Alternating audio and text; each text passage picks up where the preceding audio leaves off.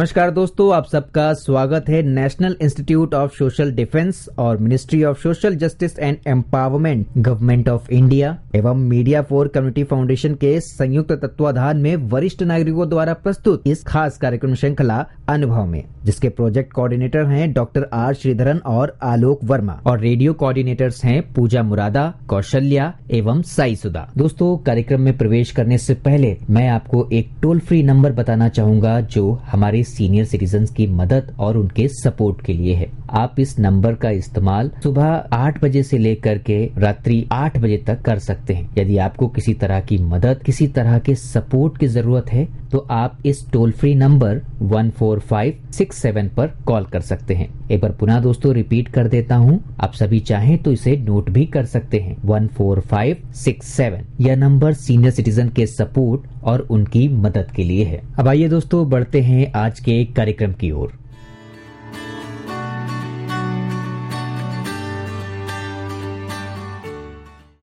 नमस्कार दोस्तों, मेरा नाम है अमिता शॉ और मैं आशियाना उत्सव भिवाड़ी से बोल रही हूँ। हम आज आपके लिए एक बहुत बेहतरीन और बहुत ही सोच करने वाला मतलब जिसमें हमारी गहरी सोच जाएगी वैसा कार्यक्रम लेके आए हैं और मेरे साथ हैं मधु मलिक।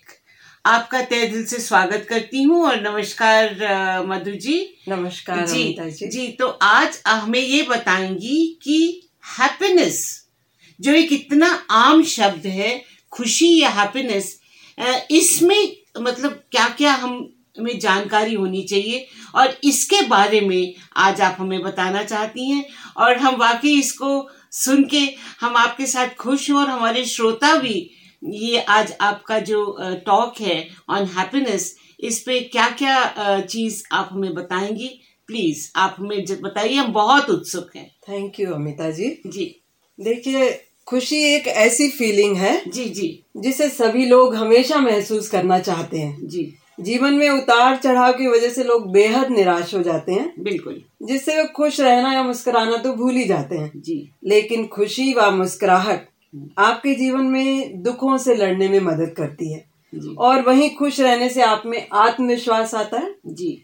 अभी जैसे कोरोना काल रहा जी, उसमें सभी का जीवन उथल पुथल हो गया। जी बिल्कुल। जिसके कारण बहुत समय घर में बंद रहने के कारण जी लोगों के जीवन में उदासीनता आ गई। जी। हर व्यक्ति खुश रहने की निरंतर कोशिश तो करता रहता है, जी, परंतु कहीं असुरक्षा, डर की भावना मन में रहती है। जी। चाहते हुए भी कई बार हम खुश नहीं हो पाते। जी बिल्कुल।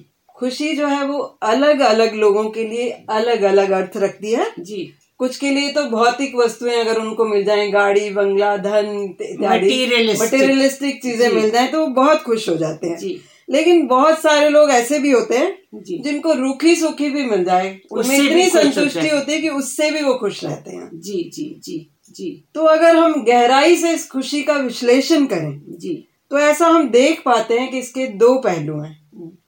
हमारी जो भावनाएं हैं, एक तो उनमें संतुलन होना जी, और दूसरा हमारे जीवन में सेटिस्फेक्शन, संतुष्टि का अनुभव होना। जी जी। तो ये जो हमारी भावनाओं का संतुलन है, ये क्या है, इसके बारे में बताएं हमारे श्रोताओं को।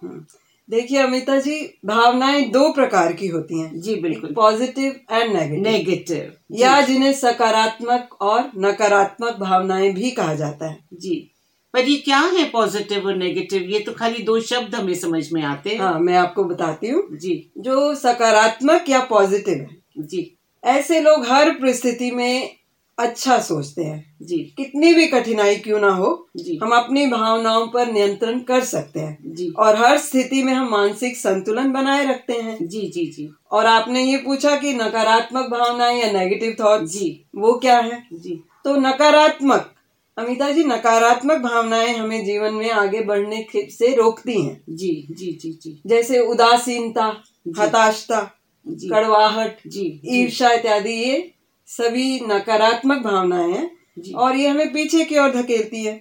हमें खुश रहने नहीं देती। जी, हमें बहुत मिजरेबल फील होता है। जी, नेगेटिव से बिल्कुल मिजरेबल फील होता है। जी जी जी।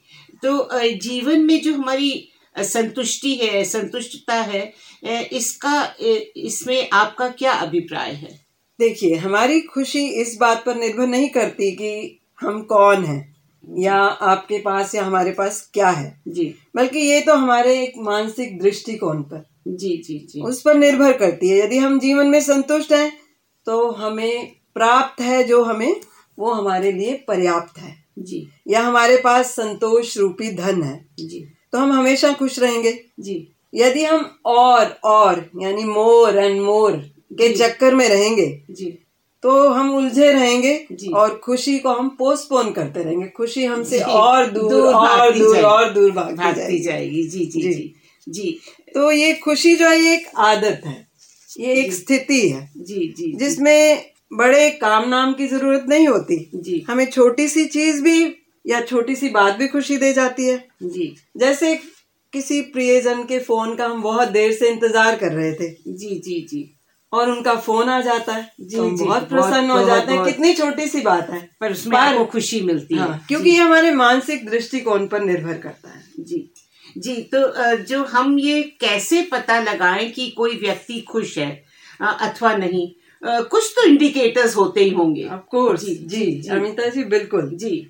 ये बहुत ही आसान है जी। उस व्यक्ति की मुस्कुराहट को देखकर आपको उसके प्रति खिंचाव महसूस तो होगा। एक इंडिकेटर हो गया मुस्कुराहट। हाँ, जी जी। उससे बात करने का मन करेगा। जी जी। और अधिकतर ऐसा व्यक्ति सबका प्रिय होता है, सभी उससे बात करना चाहते हैं। जी जी। तो मतलब मैं समझती हूँ कि पॉजिटिव वाइब्रेशंस आने लगती हैं क्योंकि वो आशावादी है। जी जी जी। उसमें सेंस ऑफ ऑप्टिमिज्म है। जी जी। तो ऐसा व्यक्ति जो है आशावादी है और जीवन में जैसा भी चल रहा है उससे वो संतुष्ट रहता है। जी, संतुष्ट होगा तो वो खुश रहेगा और उसको किसी से कोई शिकायत नहीं है। जी जी, बिल्कुल ठीक कह रही हैं। लेकिन ऐसा नहीं है कि खुश लोग जो है उनको कभी गुस्सा ही नहीं आता या उनमें हताशता ही नहीं होती या उनका अकेला बाकी इमोशंस भी उनमें आती हैं। जी, वो भी नकारात्मक भावनाओं से गुजरते हैं। जी। लेकिन क्योंकि उनमें जो सेंस ऑफ ऑप्टिमिज्म है, जो आशावादिता है, उसकी वजह से ऐसी स्थिति से गुजरने के बाद फिर से दोबारा वो खुश हो जाते हैं। जी जी जी जी। तो खुश रहने का यह मतलब नहीं है कि आपके जीवन में सब कुछ ठीक ठाक चल रहा है।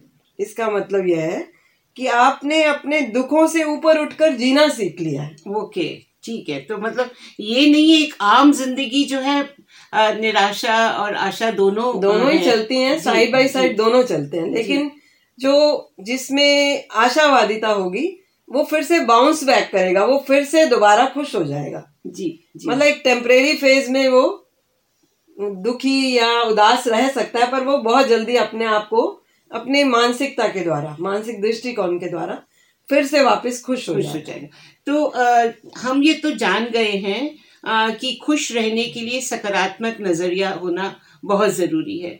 परंतु आप मधु जी ये बताएं कि हम सकारात्मक किस तरह से हो सकते हैं? जी अमिता जी, देखिए इसके लिए कोई ज्यादा कुछ करने की जरूरत नहीं है जी। केवल अपने व्यवहार में थोड़ा सा बदलाव करना पड़ता है। जी। जैसे जब भी हम किसी बात के लिए परेशान हैं तो हम उसकी पॉजिटिव साइड देखें। जी जी। और इस तरह से अपने विचारों को हम रीफ्रेम करें, दोबारा बनाएं उनको। जो नेगेटिविटी के तरफ या नकारात्मकता की तरफ जा रहे थे, हम उन थॉट्स को, उन विचारों को रीफ्रेम करके, जब हम रीफ्रेम करेंगे तो हम ये पाएंगे कि जिस चीज को हम नेगेटिव सोच रहे थे उसमें पॉजिटिव भी बहुत है। जी जी जी, बिल्कुल ठीक है। तो इतने समय से हम केवल नेगेटिव की तरफ ही ध्यान देते जा रहे थे जी, ऐसे ही दुखी हो रहे थे जी। जरा से बदलाव से जीवन में खुशी आ गई। जी जी। तो प्रसन्नता कभी भी समाप्त नहीं होती जी, जब तक आप स्वयं न चाहें। पहले उस इंसान को खुश करने के बारे में सोचिए जिसे आप रोज आईने में देखते हैं।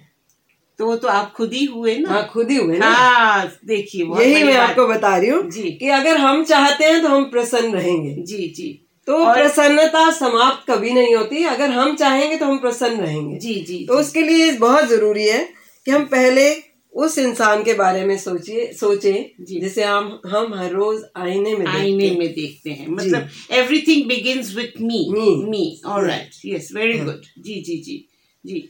तो ये तो मतलब खुश रहने के लिए हमें और क्या करना चाहिए? हाँ, बहुत सारी चीजें हैं, बहुत छोटी छोटी हैं जी, लेकिन उनका जो असर है वो बहुत ज्यादा होता है। जी जी देखिए, जी हैप्पीनेस इंडेक्स है ये, कि अपनी खुशी को बढ़ाना, इसको हैप्पीनेस इंडेक्स कहा जाता है। जी।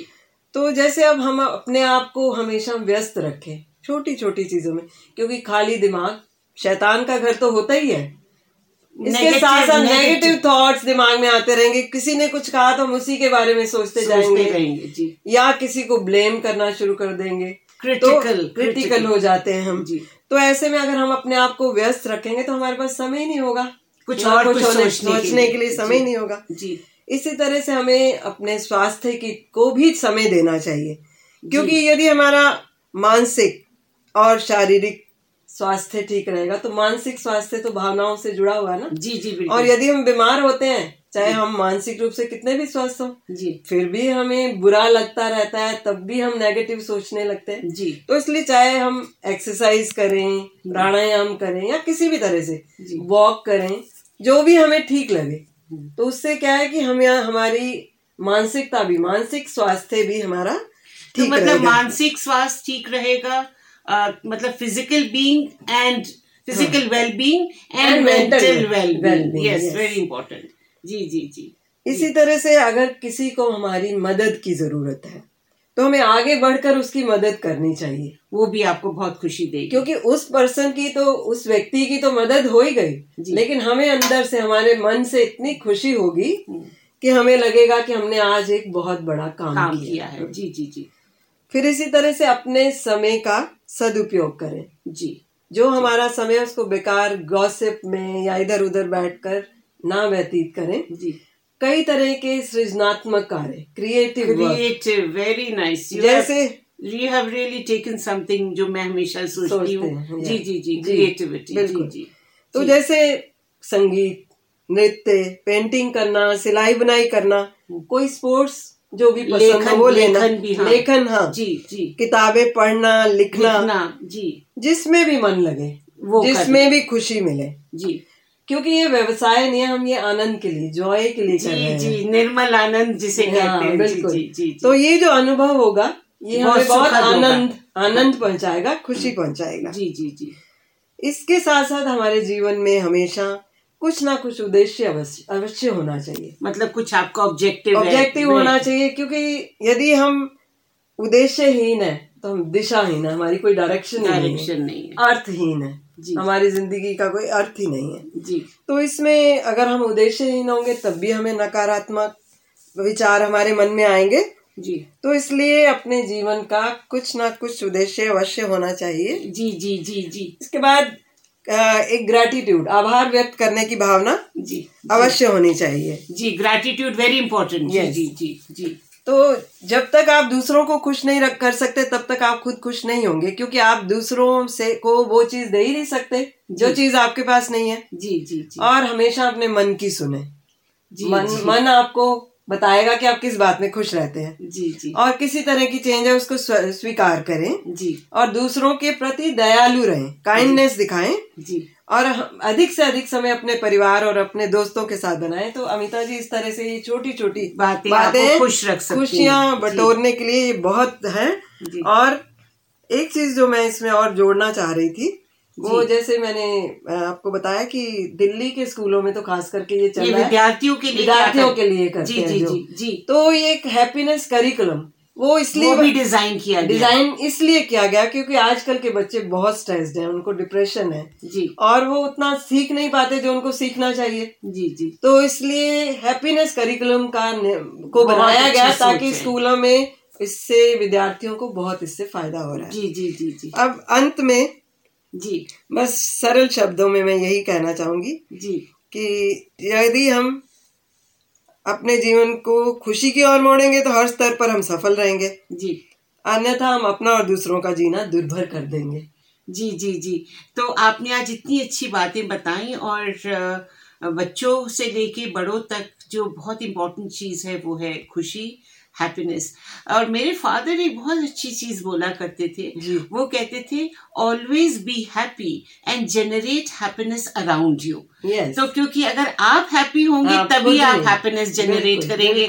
आप दुखी होगे, मुंह छोटा सा करके घूमते रहेंगे, तो आपको देख के भी जो खुश भी होगा वो भी बंदा उदास हो वही बात है ना, जो चीज आपके पास है ही नहीं वो आप दूसरे को दोगे कैसे देंगे।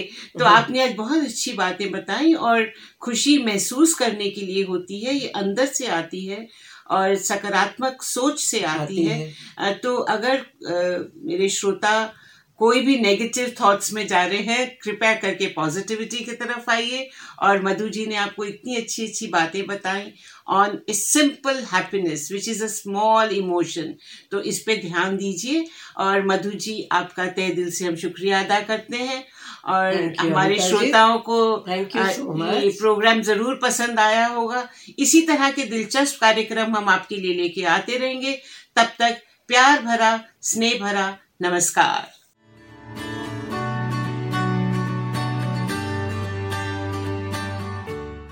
और श्रोताओं, फिलहाल वक्त हो चुका है आप सभी से विदा लेने का, और चलते चलते आप सबको एक बहुत ही खास नंबर हमारे वरिष्ठ नागरिकों की सहायता, उनके सपोर्ट के लिए मैं आपको बताना चाहूंगा। दोस्तों, elder line toll free number है ये, आप चाहें तो इसे नोट कर सकते हैं, 14567। एक बार पुनः सुने दोस्तों, 14567। यह नंबर वरिष्ठ नागरिकों की मदद और उनके सपोर्ट के लिए सुबह 8 बजे से लेकर के रात्रि 8 बजे तक अवेलेबल है। यदि आपको किसी तरह की परेशानी या किसी सपोर्ट की जरूरत है तो आप इस पर कॉल कर सकते हैं। फिलहाल मैं ले रहा हूं इस कार्यक्रम से विदा। नमस्कार।